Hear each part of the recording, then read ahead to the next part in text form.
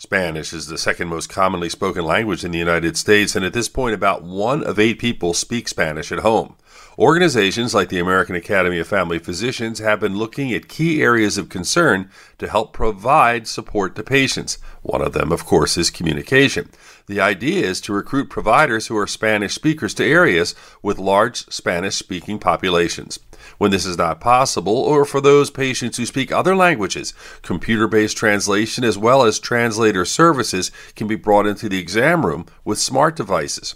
The bottom line is improved communication is a key to providing the best care. With your health, I'm Dr. Brian McDonough on 1010 Wins.